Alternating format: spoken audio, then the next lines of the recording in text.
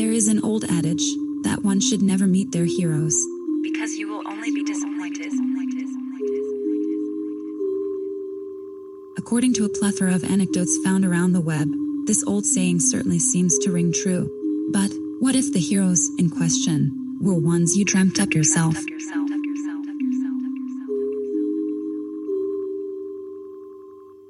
This is the story of tulpomancery, writers who got too caught up in their tales, and the mysterious sightings of comic book anti-hero John Constantine that have spanned more than a decade.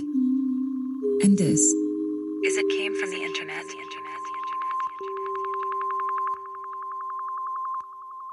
Welcome back to the podcast for people who take everything they see on the internet too seriously. I'm Johnny. And I'm Shane. This week we are talking about what happens, I guess, when fiction becomes reality, but more specifically, what happens when you quite literally meet your heroes. Ooh. Yeah, we'll get into that in a minute. Some housekeeping. Well, actually, there isn't really any housekeeping. I was just going to do the usual and ask at the start of the episode for people to leave a review on Apple or wherever you can leave reviews, and specifically Spotify, a rating. I know ratings and reviews help greatly on Apple. I assume they have the same impact on other sites. I assume so. Though as it stands, because I think this is the first time we're recording where like there's the feed's actually out there on podcast apps, and as of yet it's still actually not on Google Podcasts, so I hope that's not a problem. Oh yeah, hopefully you're listening to us there now. Yeah, but it's on most of the other ones anyway, so if you can leave a review or just a rating on any of them, do that, and follow us on all the social medias, I guess, that I've yet to set up. But the rating and review is the most important part, because like I said, and you know, we're getting close to the possible end now. I'm only giving this like 8 episodes, and I'll pull the plug if we're not where I want to be by then. Yeah. And I'm not sure. I keep saying that, but I don't actually know where that is I want it to be. Like, I have no, like, maybe like some big sponsorship deal or something. I don't know. Yeah.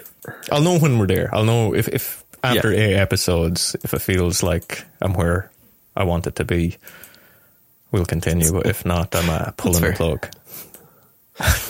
But you don't know what that what barrier is. I don't really know what that is. No, I'll know when it comes. Yeah. You'll know in your soul. You'll get that feeling and you go, yeah, this is worth it. But on the other side of it, I think you're really enjoying this. You're constantly texting me like, oh, I just thought of a cool idea for an episode. I was just reading this cool story. We do an episode on this. Like you're getting really excited about it. Well, I feel like I kind of have to be, or I just won't do it. Well, yeah, that's true. I kind of have to keep myself motivated by looking up stuff and getting ideas. As well, because like we haven't really talked about this on any episodes yet, but as you well know, we kind of have to do this. There's a certain interdimensional being is making us do this. Who's that? I was just going to leave that hanging and not. Yeah. I remember for a while on Disaster Artists, we had the joke that it was like a gypsy curse that forced us into the bunker or something. I'd forgotten about that. No, it's the seeker of knowledge himself is the one who... Yeah, we should acknowledge that too, because people are asking about Disaster Artists if we're still doing it. And we are, but there are more pressing matters. Yeah, because the whole point of Disaster Artists is to keep people in knowledge of like how to survive certain disasters, and we're currently in a situation here, and this is our solution to it. So that's we're surviving here. See, we're still in the bunker. We're still recording from the bunker, even though we totally acknowledge that we do this podcast remotely and have done with Disaster Artists for the last like few years now. But we still pretend we're in a bunker. But I'm not sure where I was going with that. It's just we kind of can't. We've never really kept our in-universe story straight on whether we're actually in a bunker or not. And that might Just be intentional. It's all part of the ploy. But anyway, we have this computer down here in the bunker, and somebody, I'm not pointing any fingers, but somebody was trying to download like an old classic, their favourite Sasha Grey film from 2005.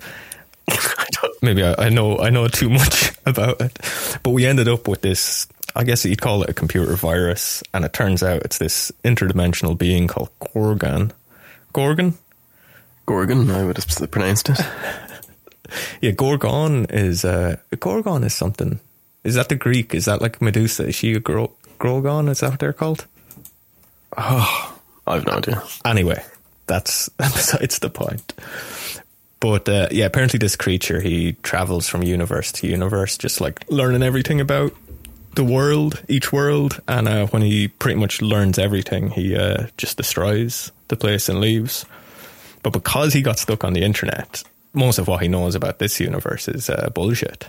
So we've made the agreement with him that if we try and help him out to deduct what's BS and what isn't, he will leave our universe alone. So that's why we're doing it. We're trying to save the world, right? Yeah, by distinguishing what's real and what's not on the internet. But yeah, we're doing it to save the universe. But still, if we're not popular enough after 8 episodes, we'll still abandon it. I mean, yeah, it's not worth the effort, and the universe can just go fuck itself at that point. So, but that's why people have to rate and review, because the universe is at stake, I guess. That's a good way to hold them hostage. Yeah, and his full title is Gorgon, the Seeker of Knowledge, isn't it? Gorgon, the Seeker of Knowledge and Destroyer of Worlds. Yeah. He can't talk yet, kind of like though. Brainiac. Sorry? I said he's kind of like Brainiac from Superman, but far more sinister. That's a good segue, without you even knowing that you've done a segue into what we're actually talking about today. Because I don't know what our topic is. Well, you did mention Superman. Yes. A fictional comic book hero. You don't know what we're talking about today, but being familiar with the internet, as most people our age are at this point, I'm sure you've come across, on your time online, you've come across plenty of accounts of people who claimed to have seen or encountered like a paranormal creature, what some people might call a fictional creature. Oh, yeah. Right. So not aliens and ghosts, because like those, or a lot of people at least, will entertain an argument for their existence. But I mean like people who claim to have seen mermaids and fucking werewolves and stuff. Or unicorns, that's a big one. Yeah. I don't think I've ever seen an account of somebody claiming legitimately to see a unicorn. Have you? Yeah. No. I was just trying to think of. I suppose Bigfoot's a big cryptid. Yeah. Bigfoot again. Not that I believe it, but like I put that more in the aliens and ghosts category. Whereas, okay, like, yeah, I think its own thing. Yeah. Yeah, I think like when you start getting to like mermaids and unicorns and stuff, but there are people that would claim that they've seen them. Yeah. But have you ever come across any accounts of people who have claimed to have had an encounter with a fictional character? No. Well, first of all, actually, kind of off topic, but have you watched The Sandman, the Netflix series? I've only watched the first 2 episodes, but I know the story. I've listened to the audiobook. Right. Which is really cool, actually. I recommend it to anybody who's listening. Yeah, I watched a few episodes of the series. It's good. I read the initial first, maybe, I know, a couple of volumes of the comic book run, yeah. So I know the story, so I'm not really pushed to go back to it. Yeah, I got that. Because it's like Sin City almost. It's very like, well, some of it they changed a good few things, but it is for the most part it's a very accurate adaptation, and you kind of really don't benefit from. If you've read the books recently, you don't benefit from watching it. Like from so far what I've seen, it's almost word for word, like scene for scene. It's a few small changes, but pretty much. One big change that I was very disappointed with is the absence of John Constantine, or Constantine, depending on yes, American or British, I guess. Yeah, so Constantine appears in the comic book, but he is swapped out for Joanna Constantine for the series, who isn't just a gender swapped version of John. She is a character in the comics as well, but she's an ancestor. But they just met Joanna for the entire thing. The reason apparently being that there's a rights dispute because HBO Max are doing a Constantine show. Oh, okay. So they didn't want a new actor, and they've already had him in another series. That it was just going to be too confusing to have like fucking 3 Constantine actors. But I was still disappointed because I'm a big fan of that character. I've always liked it. He's a great character. But it did inspire me to go back reading the Hellraiser comics, which are his own series of comics. Sorry, I mean Hellblazer. Hellraiser is another franchise entirely. And because I've only read like the first volume, say, and actually, you know what? We should probably explain. Well, I always do this where I just assume everybody knows these characters and stuff. So John Constantine, for people who, a lot of people might have seen the Keanu Reeves movies, so actually do have a fairly good idea. But he's a DC comic book character. He first appeared in Swamp Thing in 1985, and the main man credited with creating him is Alan Moore, but there are like 5 people who really created him. Because he was kind of like he came into Swamp Thing in quite a small role at first, and then other people added on story to him. So they all it happens with comic book characters. A lot of people come in 5 years later and give them backstory that becomes part of the character. So they're credited as a creator. Like, I think it was in Wolverine like that. Yeah, he was a villain in Hulk. Yeah, and they done nothing with him for like 3 years after that appearance. Then he was developed, and then they made him a hero, and it was like, oh, he wasn't a villain. It was, I can't remember whether he was brainwashed or it was a misunderstanding. Or, you know, they kind of went for a turnaround. No, he wasn't a villain. He was actually working for someone or under the influence of somebody or something like a. Yeah. But Constantine, anyway, kind of mostly Alan Moore's creation.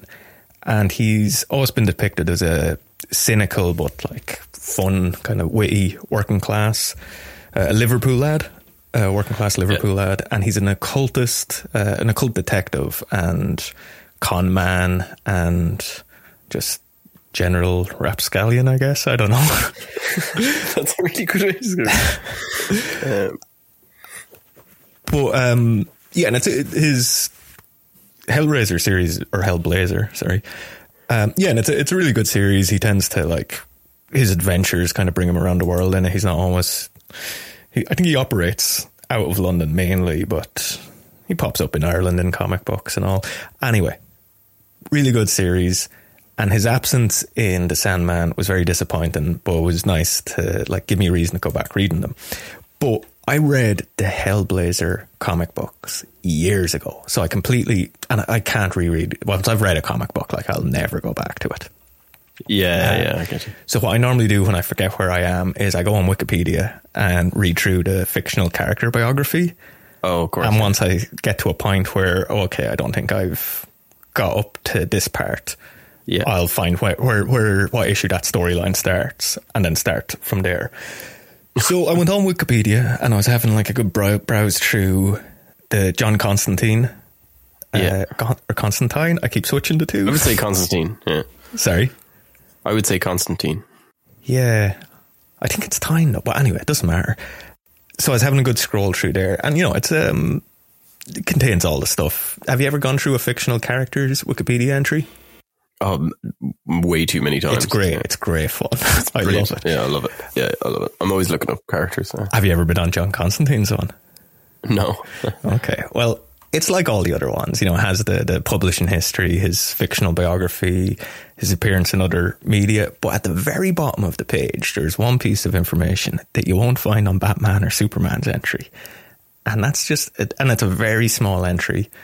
And it's just called Real Life Sightings. That's awesome. See, it would appear that John Constantine might not be a fictional character after all. Oh, that's cool. Yeah, well, now this is a weird one. And now, this isn't a huge topic. It's going to be a quick enough episode. But when I came across this, I was just like, oh my God, we have to talk about this. Before I even read any further, because again, it's a tiny entry. But I looked up some other stuff that kind of relates to it. But I was just like, I just want to have a conversation about this because it's so funny and weird and cool.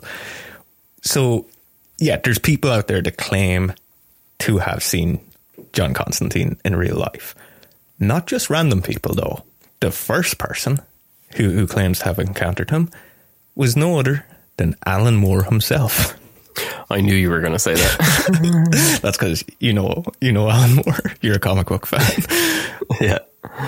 He told Wizard magazine in 1993, "One day I was in Westminster in London. This was after we had introduced the character, and I was sitting in a sandwich bar. All of a sudden, up the stairs came John Constantine. He was wearing a trench coat, a short cut. He didn't even look exactly like Sting. He looked exactly like John Constantine. He looked at me, stared me straight in the eyes, smiled, nodded, almost conspiratorially, and then just walked off around the corner to the other part of the snack bar. I sat there and thought, should I go around the corner and see if that really is him? Or should I just eat my sandwich and leave? I opted for the latter. I thought it was the safest. I'm not making any claims to anything. I'm just saying that it happened. Strange little story." Wow, that's cool. Now this... Was that the first cosplayer? Like, you know. yeah. Like 1993, it's like, there was no cosplayers in 1993, were there? I'm sure there's people who dressed up as like Batman and Superman, like, and Spider-Man, like the big ones, but not like, no, I date very few people who are like, oh, I'm going to dress up as John Constantine. Yeah, that's more like if you were going to cosplay in 1993, it certainly wasn't as John Constantine. Yeah. Yeah, I feel like I don't know enough about the history of cosplay, but I suppose there's just some random guy just thought, that's a cool style, I'm going to copy that. Doesn't necessarily mean they're cosplaying. You know? Yeah. Well, yeah. What's the difference between cosplay and like dressing up as a comic book character at a Halloween party? Yeah, that's it. But I suppose a character like Constantine he's in street clothes. You know what I mean? He's not in a blue and red leotard. You know what I mean? Or spandex. He typically is just wearing a trench coat, maybe a shirt and tie underneath. But it's the blonde hair. The blonde hair is a big one, and he's usually unshaven. Yeah, not a beard or anything, but just he shaves twice a week at best. Like, he's that kind of guy, and good looking, but like every man good looking. Yeah. You know what I mean? He's not Brad Pitt, but, you know, then the pub, the girls might look at him a little bit and go, oh, he's a nice looking lad. You know, he's Brad Pitt would have been a very good Constantine. He actually would have been a really good Constantine. Yeah. in 1993, if they'd made a movie in 1993. Yeah. Well, now, this actually wouldn't be Moore's only encounter with John Constantine. Okay. So this one's a bit funnier. Years later, while attending a magical ritual, which might explain a lot here, Moore says John Constantine stepped out of the darkness and spoke to him this time. Do you want to know what he said? Dude, you've done too many mushrooms. He said, "I'll tell you the ultimate secret of magic. Any cunt could do it." And then he went away. Now, you could put this off. Well, actually, first of all, we should mention, you made a joke there about too many mushrooms. Yeah. Alan Moore is very famously, he's very famously a bit odd. Yeah, he is it. And he's also a massive fan of drugs, at least psychedelics. Yeah. And I think he is pagan. Like, he believes in magic. Oh, yeah. And stuff. He is one of the, best comic book writers that ever lived. He's a great writer in general. Like, he's a very intelligent man, all that. But he is he's a strange creature. Yeah. he's not a ball. A slight aside, I remember reading an article about, it must be 10 years ago. It was when Watchmen movie was coming out, and I read an article with him, and it was basically him explaining why he'd never go see the movie and all this kind of stuff. And basically the journalist was trying to like get to the bottom of, because he's famously says he's never seen a film or adaptation of anything he's written. Like he refuses. Well, he doesn't see the point. I think he's seen one. I think he's seen The League of Extraordinary Gentlemen. That was the first and last. Yes. That might be the reason he doesn't anymore. Yeah. But anyway, yeah, so they were trying to get him to like give them sound bites and all that kind of stuff. And instead he spent the whole interview talking about his 100,000 page novel he was writing. I remember you telling me about this. And he hasn't figured out how to bound it or anything yet, but he's right. His mission was to write like the longest novel ever written or something like this. And the whole interview was him just going on about this particular story, and I couldn't even tell you what the story was about or anything. I can't remember. It's so long ago since I read this article. Thing, I just remember. Yeah, because I wrote my thesis in college on the adaptation of comic books to movies, and then how technology with CGI and stuff was changing, because how they're totally different mediums and all that kind of stuff. Anyway, so I used his article as like references and all that kind of stuff. But Jesus, like he was just going on about this massive novel he was writing, and he literally had isolated himself in his house for like 8 years to just write this novel. And yeah, he's just an oddball, but yeah, pretty cool guy and a great writer. He seems really cool, and he seems like a very nice person. Like I saw, there's a great video of him when the Occupy movement was going on, Occupy Wall Street and all that. And it was some like piece for The Guardian or something. And they brought him to like just meet people at Occupy. They were all wearing, because he wrote V for Vendetta and created the V mask. Or the artist he worked with did or whatever. And like, you know, they were all wearing it. And the reporter points out how like he was clearly just unhappy about that, because, you know, it's Occupy Wall Street, but they're all wearing a mask that Time Warner gets like all the profits from every sale, and he doesn't, because he relinquished the rights or whatever. But she was saying like he was just way too nice to like bring it up with anybody. And loads of people are telling him how much they loved the Watchmen movie and stuff, not the comic book, but the movie. And he just like was too nice to say, well, I had nothing got to do with that. He was like, oh, glad you liked it, even though he hated it was even being adapted. He's just too nice to, oh, that's cool, be dismissive of anyone. Yeah, because he's often given out about bad adaptations of his stuff, but it's nice that when it's the average fan, he's just like, oh, good, I'm glad you enjoyed it. Yeah, his problem is with the producers of it, not the fans. Yeah, that's good. At least he doesn't blame the fans for it. And he also like seems like a very principled man, considering he like doesn't like when they adapt his work, he has his name taken off it and doesn't take any of the profits. He sends them all to the other people that worked on the comic book. Wow. Because his thing is like, yeah, if I'm going to like give out about them and have my name taken off, I'd be a hypocrite if I still accepted the check. Yeah. That's fair. Now, it's probably not a lot of money because, as you know, with comic book creators, they don't retain the rights to their paid stuff. that much. Yeah. But I suppose where he's getting money is when something like, say, the Watchmen movie came out, the sales of the graphic novel probably blew up and he made money off that. Like, yeah. That's fair. He's even had his name taken off some comic books. Like, I think, is it Miracle Man or something? The 3rd volume, I have it. And like, it's like art by Dave Gibbons or whoever, and then written by the author. Like when he has really? Yeah. Apparently he's done that a few times where he's just taken the name the author. It's like what is it? Is it Walter Smith, or was it Smitty, or Walter Smitty or something? Yeah.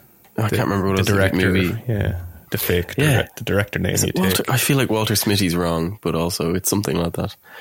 Doesn't matter too much. Yeah, I think the point point is that Alan Moore is he's just a strange duck. Like, that's the, Yeah. And so the fact that like somebody like Alan Moore claims to have seen Constantine twice isn't that unusual. Yeah. But where things get a little weirder is that he's not alone, and other writers and artists who worked on Hellblazer make very similar claims. Really? Yeah. So British comic book writer Jamie Delano claims to have encountered Constantine in a British museum once. And then Peter Milligan, also a British comic book writer, saw him at a party in 2009 and followed him. So I'm going up to the roof, apparently, and followed him up to see if it was him. I loved it, to see if it was him, as if like he's just a real person. And when he got to the roof, there was nobody up there. That's mad. And one of my favourites, so American writer Brian Azzarello, I'm not sure how to pronounce his name, but he's pretty big. Have you ever read or came across 100 Bullets? Oh, I haven't read it, but I've seen I've seen it on the shelves. Cool. I've read a handful of it, but yeah, it's pretty cool. But he read that. He saw Constantine in a bar in Chicago and was so startled by his experience that he left, saying afterwards, "The thing about John is the last thing you'd want to be is his friend." Yeah. But it's like, it's almost like, it sounds to me from what you've given me there is they have, as writers and stuff, because obviously like comic book characters, they look a little bit different from depending who draws them and all that kind of stuff, but they have in their heads of what they think he looks like. Yeah. And that's who they saw. And it freaked the shit out of them, because it's not just someone in the clothes and everything, but it's the facial features, it's the mannerisms, it's everything that you imagined he looked like. Yeah. And then you see that in reality. I get how that would freak you out. Oh yeah, it would. Because, if like, say you go to a con and there's like a guy in a really cool Batman accurate Batman costume. You're like, oh, that's really cool, but he's not Batman. You know what I mean? Yeah. Because he doesn't look like how you think Batman should look like. Like his jaw isn't the right like shape or whatever. Like you just think, you're like cool costume, not, oh my God, that's Batman, Do as far as comic book characters go, he does have more of a distinct, like, I know what you mean, because like Peter Parker, like nobody even knows what Peter Parker looks like in the comic books because he's just generic looking. Yeah. And he always looks different, depending on not even depending on who's drawn him. Like some artists, like the way they draw a character, like out of costume anyway, can change over the years.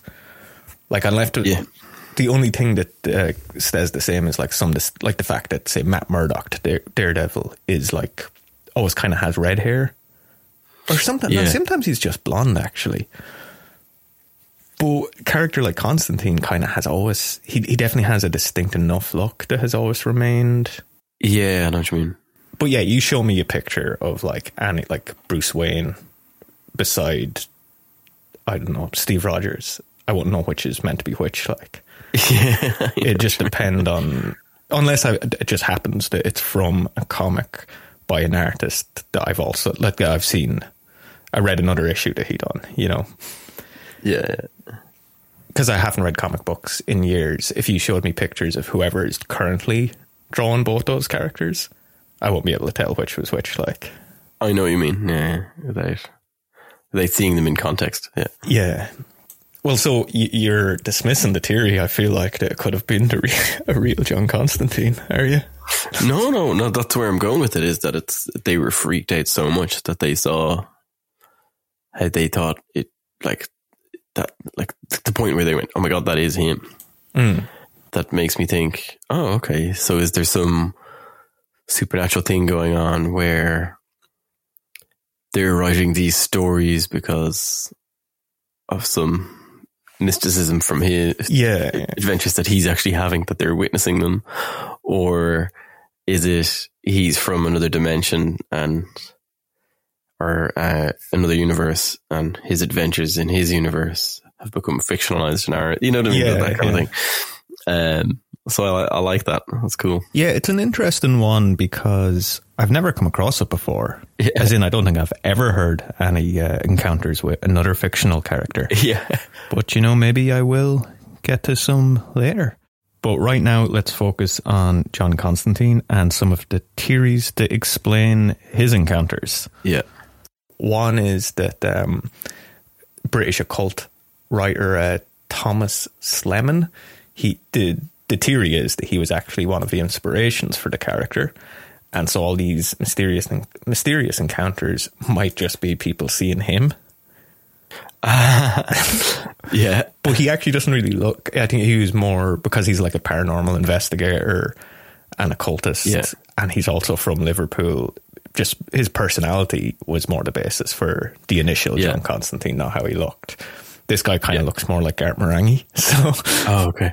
Well, that's what I thought you were going to say when you were telling me the first story of Alan Moore, of like, when you went, and guess who saw him? I thought you were going to then tell me a story about Alan Moore saying he based him on a real person he met in his life.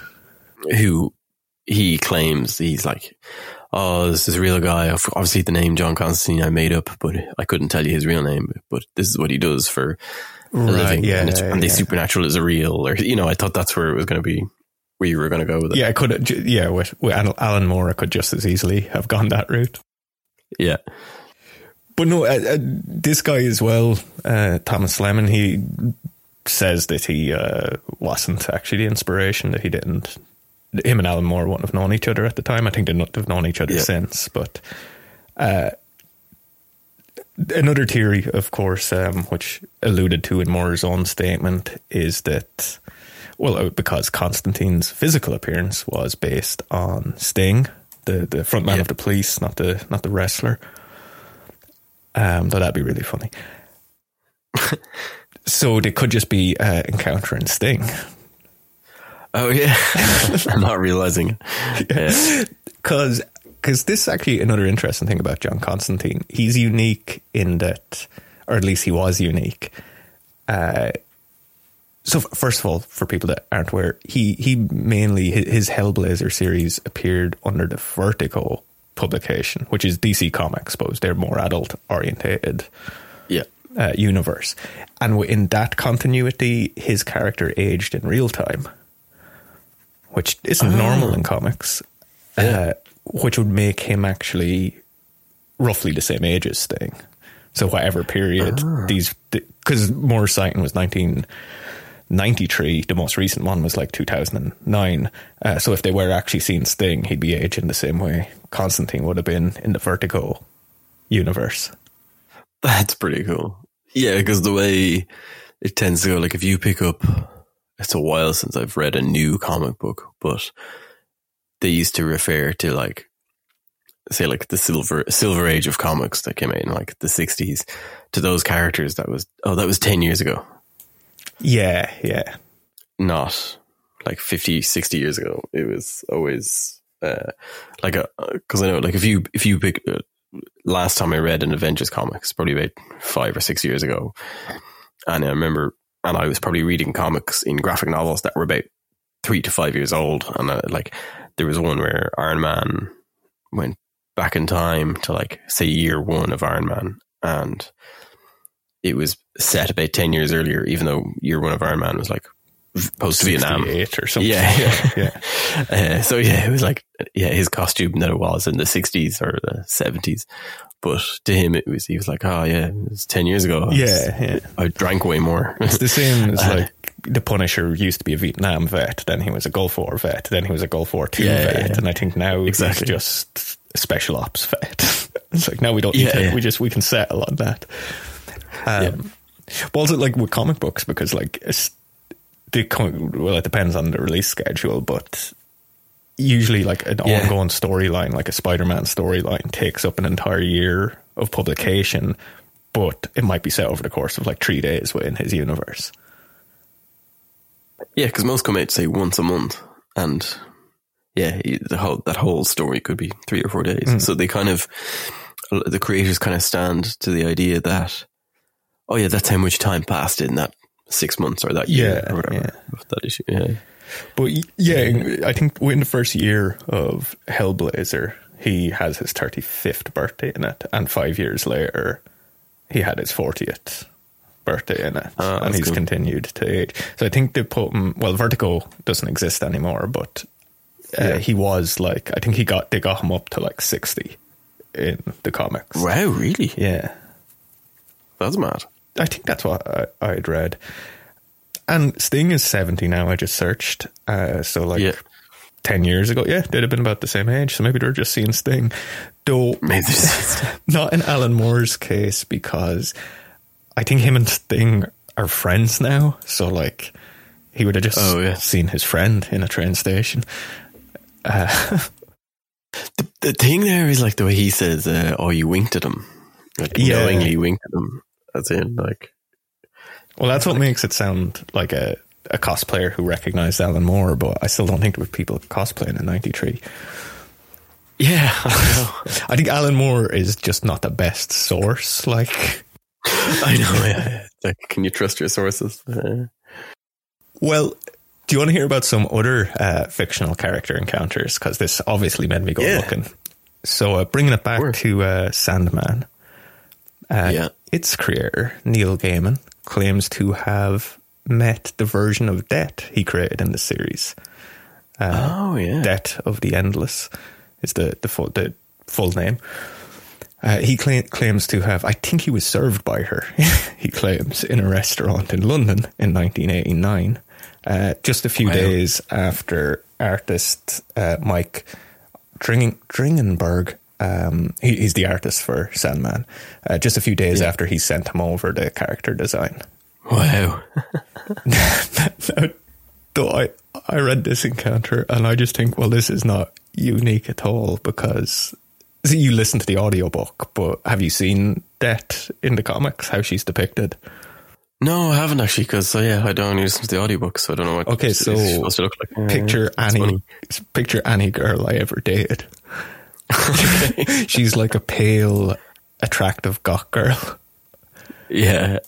And it's 1989 in London, and it's like, that's not weird to see. He probably just saw a lot of girls that were like of that scene and thought, that's what I think Death should look like. Exactly. And then saw her as a waitress and thought, that's exactly what I had in my head, was a girl like that. Like, well, it's also you've seen what like the character Dream or Sandman. You know what he looks like. Yeah. And it's very, very clear that Neil Gaiman himself was the inspiration for Dream's appearance, because he just looks like Neil Gaiman. It looks like a young Neil Gaiman. Yeah. So like I like the idea then that like Neil Gaiman's like, I think I saw Death, even though like, well, that's what any goth girl would have looked like then. But also he's walking around London and people are seeing him thinking they've seen Dream from Sandman. Yeah, they're just seeing the guy who created it. I don't know why. I just thought that was so funny. So is there any reports of people seeing Dream around London around that time? There has to be. Yeah. But sticking with that, Dave McKean, who also worked on Hellblazer, but he has a better story of his encounter with Death of the Endless. He claims that while he was traveling to San Diego, while he was traveling to San Diego, somebody died on his plane. Oh, wow. And the plane couldn't depart. And so they all had to get off the plane. And as he was waiting to reboard, he saw a girl leave the plane. And he was just like, she looks exactly like Death from Sandman. And she even had like the eye makeup that she has. And then when he got back on the plane, he like walked up and down to like get a better look at her, and he couldn't find her anywhere. So he just concluded, her job was done. So she never got back on the plane. That's cool. But now I don't know why he was going to San Diego, but I do have a bit of a problem with his claim because it's San Diego. He's a comic book, works in comic books. He's going to San Diego. I assume he was going to Comic-Con. And there was probably a Batman and a Superman on the plane too. I've just Googled how she looks in the comic book. Pretty sure you dated her for 3 years. closer to 5, I think. But yeah, like she just looks like a goth girl. Yeah. But I just thought that they were funny encounters. That last one's a cool story, but I suspect he was on his way to Comic-Con and he just left that part out of the story. Yeah. But it's a cool idea that someone died and then he saw a girl like that and then couldn't find her. So it's it's a great story. That's cool. But it's just the San Diego part makes me think, oh yeah, there's a reasonable explanation. Yeah. Now, I do have one more unrelated to John Constantine encounter, but this one, it's not quite an encounter with a fictional character, but like a scarier event, really, and just an example of life imitating art, I guess.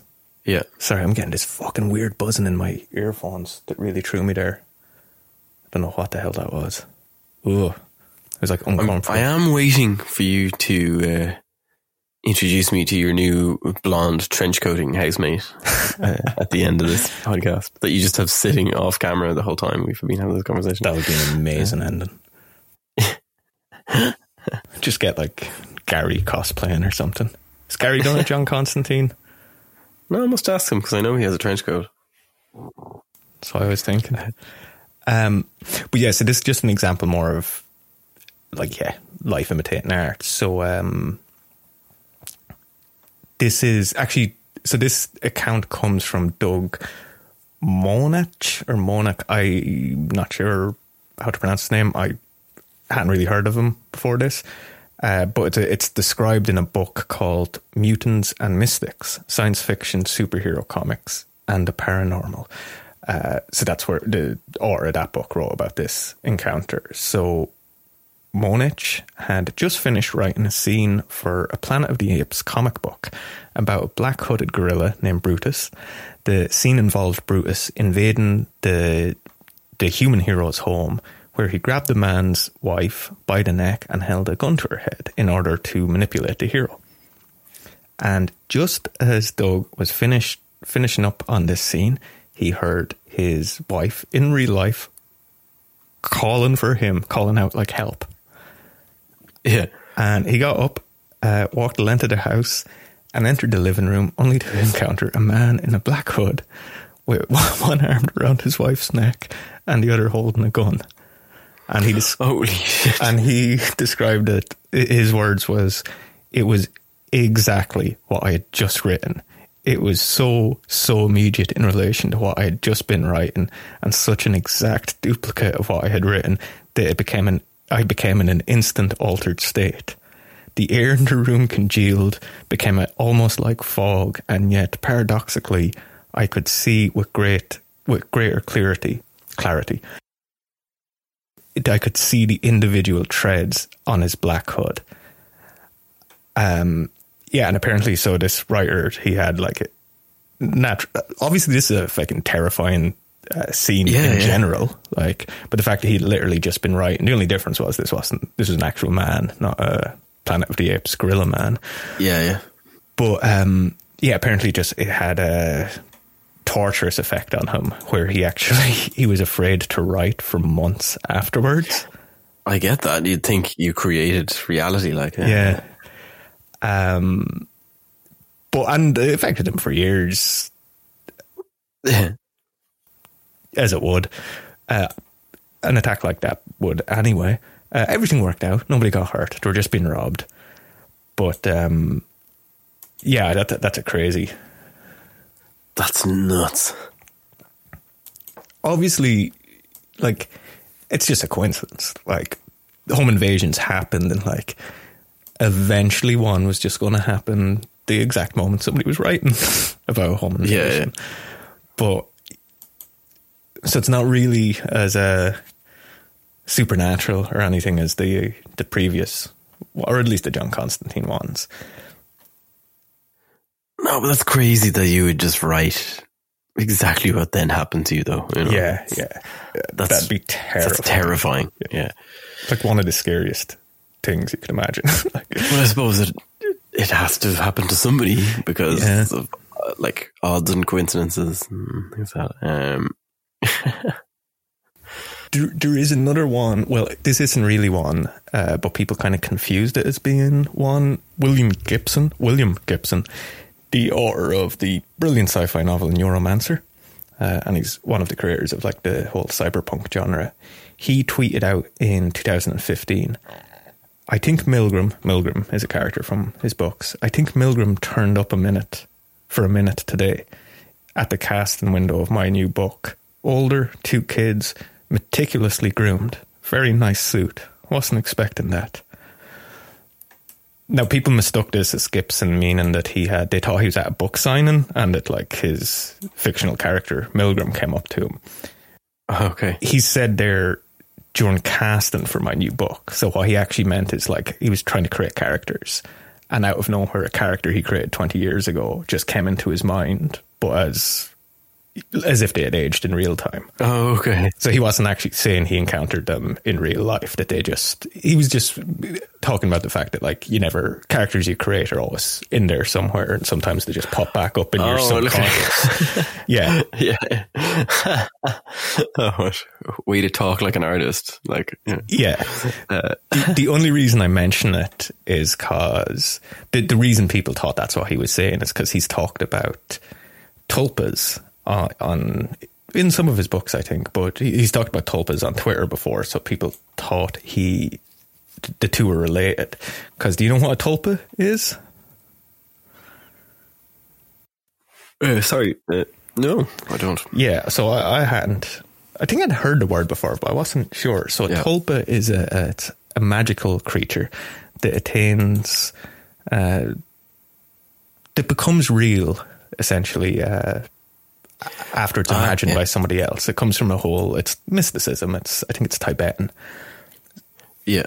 So a very famous internet example of an alleged tulpa would be Slender Man. Yeah. So enough people believe in him, they make him reality. Like. Yeah. Slender Man was like a faux urban legend that started as a meme, but then like went so viral that it ended up in books and movies and video games. And we're probably going to do an episode on it, actually. I'd say everything that has been said about Slender Man has been said. Yeah. I don't know. Like, we could. Yeah, I don't know. We need a new We're trying not to do any of the really obvious stuff, I suppose. Yeah, I mean, we done Polybius, but I feel like Slender Man, it's almost like conspiracy. Like, it's almost like going and doing a 9/11 episode of a conspiracy podcast. Like either do that as your first episode, which is like what Gordo done. It was there first because it's like such a big topic. Yeah. But like who's coming back and doing like an in-depth deep dive on 9/11 now? Like, yeah. But the point is, anyway, Slender Man became so popular that you couldn't really escape it, and people claimed that, or at least callers to shows like Coast to Coast AM claimed he had become real. So it's believed, or some people on the internet believe that he is a tulpa, a thought form that was brought into existence. Yeah. Now, looking into tulpas will bring you down. Sorry, were you going to say something there? No, it's because that's one of the theories with UFOs as well. Is that we've created them. Oh, really? That like they're sort of imagined into existence? Yeah, the only reason they exist is because we imagine them. I never really heard it in regards to UFOs. I think Slender Man's kind of the only one I remember really hearing of it being like dreamed into existence. I'm sure I've encountered it in like Stephen King novels before, though. Yeah. But looking into tulpas will bring you down some seriously wild internet rabbit holes. Yeah. And I guess now this maybe, if we do an episode on this as a whole topic, a lot of it would focus on Slender Man. That'd probably be the way to do it, because this is crazy, and there's no way we don't have time to go into a fraction of this. So we will have to do an episode on this, because this shit is bonkers. Because as it turns out, there are entire communities out there on places like Reddit and 4chan who believe themselves to be, can you guess, tulpamancers. That so they can create. Yeah, these are like they're practitioners who think they can, who think the tulpas are like sentient and relatively autonomous beings that they can create with sheer will, and essentially making an imaginary friend. Yeah. Wow. So is the idea that, say there's a blank automaton or unit that's out there that just needs it's like a supernatural being that has no specific features or identity, and then it absorbs the idea and becomes the identity. So it's the physical being, but it has no, like, for example, because it has no identity of its own, like they could be in every room, and like there could be one in a room with you right now, but you couldn't see it or hear it, but it exists until you give it an existence. But it's actually a real physical thing that's just outside the realm of our reality until we bring it into our reality, and then you give it form.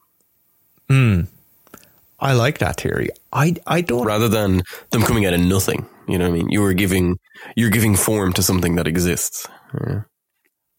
I don't think, like, I like that theory, but I'm not sure that's how they see it, because especially when it comes to, like, I guess I'm thinking it because the idea of doing it with fictional characters.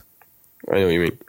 But I don't know, possibly that's, well, the thing, like all these communities, they all sprinkle off into different subgroups and that, and I'm sure you can never really put them all into one box either. You know, I'm sure some think that, oh, that part is absolutely ridiculous, we believe this.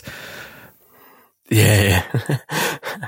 But they're still talking about just what I would consider absolutely bonkers things. But anyway, so with these communities, the tulpamancers, just such a funny word, these communities became very popular with the adult fans of a certain show, a certain children's cartoon. Can you guess who I'm going to talk about here? No. An adult fan base of a kids show. My Little Pony. Oh, of course, yeah. I was just about to say bronies.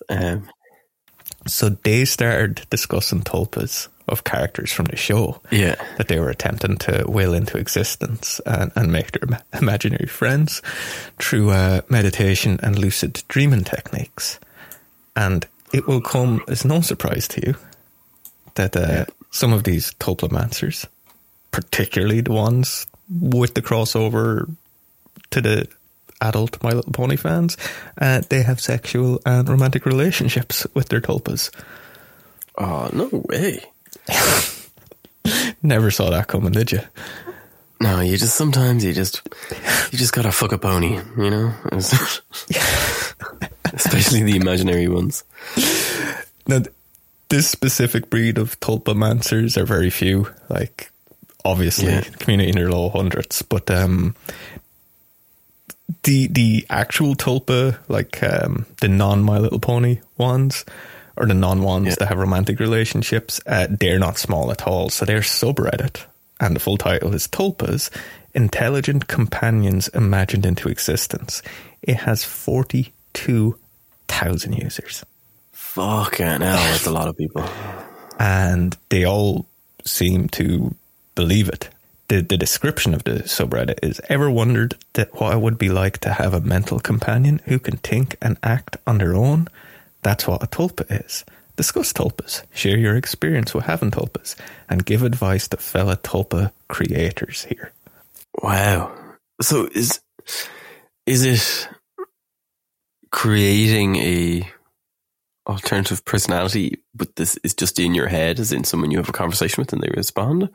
Or are they talking about that is bringing a physical being into existence? They're talking about bringing a physical being into existence. I'd say your first description is probably like what is actually happening, but they're not seeing it that way. They're seeing it as actually creating a physical being that only they can see.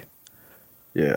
Wow. I had a look through some of the posts, and like, it is the people there are very much serious about this stuff.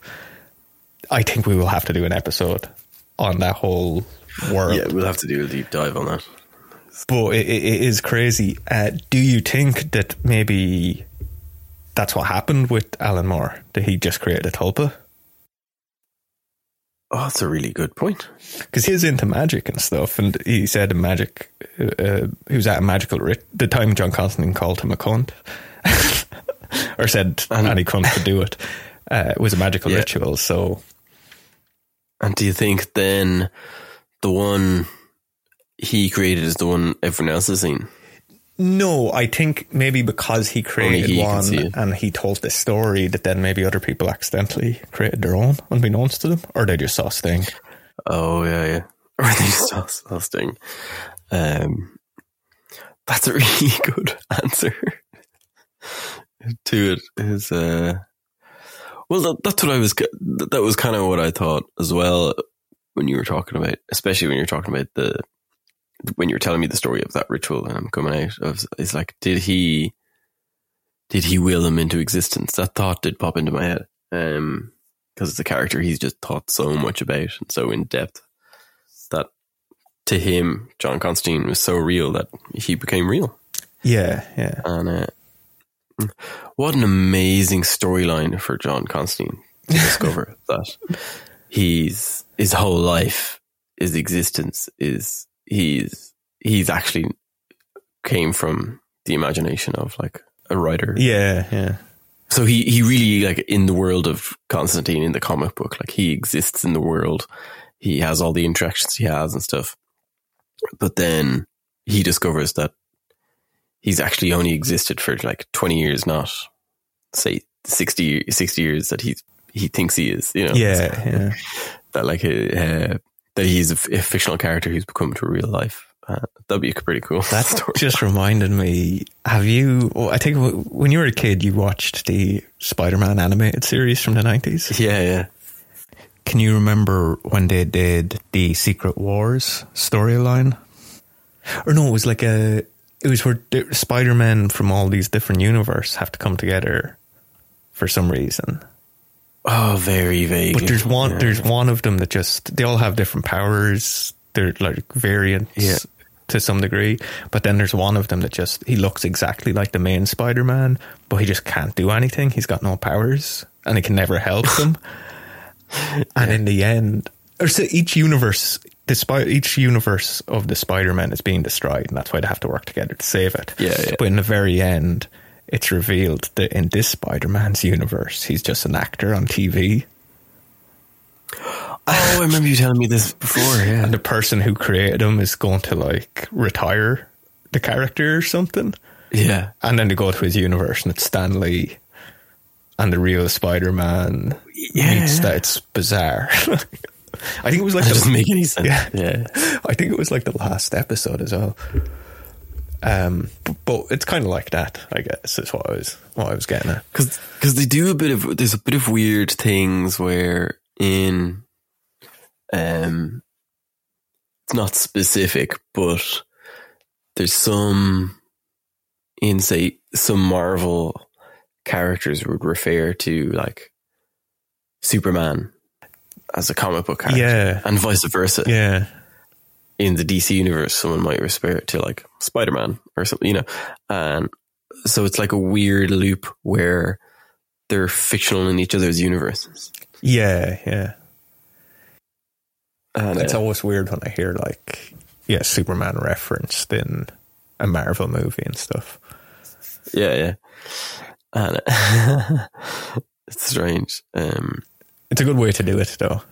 Slightly related, but I sent you today, I don't know if you saw on Instagram, I sent you this thing about the Japanese man who married a hologram. I saw it. I didn't click it. I just saw the headline. Okay, yeah. So, because I think it's slightly related, and again, this would be a good standalone episode, but it kind of makes it's so things you imagine becoming real is obviously the one way to do that is with technology. Yeah. And so I'd forgotten about this story. There was a man in Japan who married a hologram of like this virtual woman. And apparently he can now no longer communicate with his virtual wife because the software that allowed the interaction is no longer supported, and the man can no longer interact with the hologram with which he had a relationship for years. And I just think it's so sad. Isn't it like, you know, when you update a piece of software you have and you're like, fuck it, I should have kept the old version. It was way better. Or I was able to do this one thing, or I was able to connect like this. Like Windows 11 device. not having a drag and drop. Crazy. Yeah, like whatever, like it is. And then you're like, oh no, I really like that feature, but it's your wife. You can't access it anymore. I mean, Jesus, how... I must read that story, because like how did... hologram technology, like... Yeah, it's just a screenshot of the story. I need to find the full story. Well, so we're about ready to wrap up, but I would have to ask you. It'd be crazy to finish up without asking. Yeah. If you could meet one fictional character, who would it be? Well, you see, this is where this gets very difficult for me. All right. Because I've already met a fictional character. Oh. And it's you, John. I knew you were going to say that. See, when I was in college, I was a bit lonely and I had no friends. So I invented one. That's a great... And here I am, 16 years later. And I do a podcast with you. So nobody else can ever hear my voice. It's just you talking to yourself. Well... You should put up a version with just your audio file. It wouldn't make any sense. Yeah, like people would have to listen to the end for it to make sense. And who's going to listen to a man talking to himself with nobody? Well, I say this because for a long time there was people like my wife who would easily go like 2 years without seeing you in person. Yeah. But I would always be like going off to meet you to record an episode or going out for a drink or whatever. Long before we done podcasts and stuff, like you'd be always out on the phone to me, but nobody saw me. Yeah, she wasn't even sure you existed. I think it was mainly like at parties or that, because I'd always like come much later. And like, you'd be like, oh yeah, Johnny's coming. And then, like, so we started the joke that so we started doing at parties where we take a photo of, say, you, me, and someone else, and then we take the same photo, but you're not there in it. Yeah, so it's how you see it. Like, so it's like how I see the world, and then how everyone else sees the world. So how I see the world is you're standing there with me in the photo, and then everyone else just sees me by myself. That was one of my favourite jokes. There was loads of photos on Facebook of you with your arm around an invisible person, and I'd be tagged in them. And then I even had as like my profile picture for like 5 years, just a picture of you with your arm around an invisible person. Oh, yeah. And there was even one or two where we got it just right. That if I was able to layer the photos, that you were just like slightly faded, and it just looked really weird and creepy, like you were a ghost. So I forgot completely about that. That was so funny. So we had a few. So maybe you were a top. It was a topa or topal.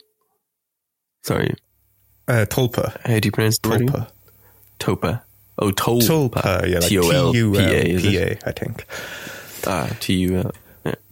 Oh, sorry. Yeah, I forgot all about those photos. I used to have one with Darren too, where like I'd take a photo of him. Beside him, we'd both hold up our fists, and then I'd upload it and say, "Oh, met this Olympic legend last night," and people would like it and like pretend they knew who he was. Like, because if you make a fist in a photo of anybody, people always assume it's an athlete. Yeah, it's brilliant. You did it with my wife at like, I think it was like her 27th birthday or something. And there's a picture of you holding up your fist as if she was like some fighter. Yeah, some like Irish boxer or something. So to turn the question around on you, is there any fictional character you'd like to meet? If I could only pick one, I don't know. It probably would be John Constantine, to be honest. He's a pretty cool character. Yeah, I think I'd actually go with John Constantine. I'm not sure if I would have, if you asked me that question, not knowing any of this stuff. Yeah, it's a good choice. Yeah, or maybe a vampire, like Dracula, that have stories. Yeah. Because he's lived so long. Yeah, you don't want to meet a fictional character who isn't like in his 20s or something. Yeah, someone really. Or maybe Death from Sandman. She's pretty hot, like. Well, what if? Okay, well, if no, I suppose you answered, but a fictional character that isn't me, would you have one? Yeah. No, I don't know. Yeah. Now, I'm not sure if tulpas turn out to be real. I'm not sure if I would will one into existence to be my imaginary friend, because that would be a nightmare. Like having any like tulpa like around you the whole time would. I was going to say would drive you crazy, but no, you were already crazy to have a tulpa. I think. No, but it would still drive you crazy. Like I suppose the whole point is if you willed them into existence, then you'd want to have them around all the time. But we will do a whole episode on them. But yeah, like obviously I don't think any of these people met. I don't think John Constantine is real, just to clarify with people, but I do think it's a fascinating story. It's incredible. Now, do you think, because we've talked about it, will you be thinking about it too much? What are the chances that one of us will think we see John Constantine at some point in the future? Oh, definitely. It's definitely going to happen now. Because there is, like, I don't want to go down a big long road in it, but there is a little bit of, willpower, and this is one of these things I probably say a lot, is I do think as a species we don't quite understand the full power of our own minds. Yeah. And whether that is creating something physical from nothing probably takes it a bit far, but willing certain things in your life, or having a perception of something that's about to happen, or like stuff like deja vu and stuff. Yeah. A lot of them say it's like, oh, for some reason a memory went through your long-term memory instead of your short-term memory. Yeah, or whatever. Yeah. But I get a lot of deja vu. Same, yeah. Happens to me a lot. And I find I very clearly remember, but even to the point where like I get deja vu to the point where I might, or I'll have a dream and then like months later, it's deja vu. I'm remembering what happened in that dream, and I've had it where I've told my wife about it. Say this thing happened in a dream, and then when it would happen in real life, I'd be like, "Do you remember?" Like I was like, "I just had deja vu. Do you remember I told you about this dream?" And she'd be like, yeah, "That sounds familiar." Like, yeah, it's not. I'm not the only one who's experiencing that. That there is, and I think there's just.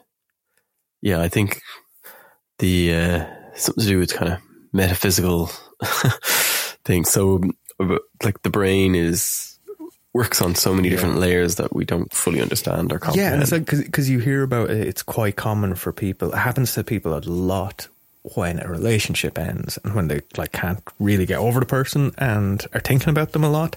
They start talking about how like they keep seeing them everywhere. Like they'll be at a party and see them, and like suddenly, they lived 20 miles away when we were together, but I think they're living in like my building now because I keep seeing them in the hall. But like they're not seeing them, they're just like seeing somebody who looks slightly like them, and they're making their brain's making a quick connection. The signals can get crossed in the brain so easily. Like it's and it could just be simply that. Yeah, most people just don't understand it. There are illnesses out there where people will just block out certain things. Like they will be looking down a street and they might only see everything that's on the left side of the road. They're just like, that is an actual, like that is an illness. Like, even, like they won't see anything on the left. So like you put their dinner on a plate, they will only see the food that's on the right side of the plate. And the rest of the plate will be white. Like the brain is able to like block that out. And as far as they think and see, only half the plate has food on it. It's bonkers, but it's completely real. Yeah. And so, yeah, like with the relationship thing, or, you hear parents when they lose a kid, like often like start seeing them in public and stuff. It's a big problem with kids that go missing, being spotted years later. Yeah, and like the whole thing of like hysterical mothers running up and grabbing like somebody else's kid in a playground and be like, "This is my child," and then they look at the child again. And like, it looks nothing like but their it was kid. just one thing that just sent them a signal to the brain.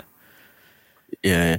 There's a really cool episode of the X-Files where there's this guy who's like an assassin.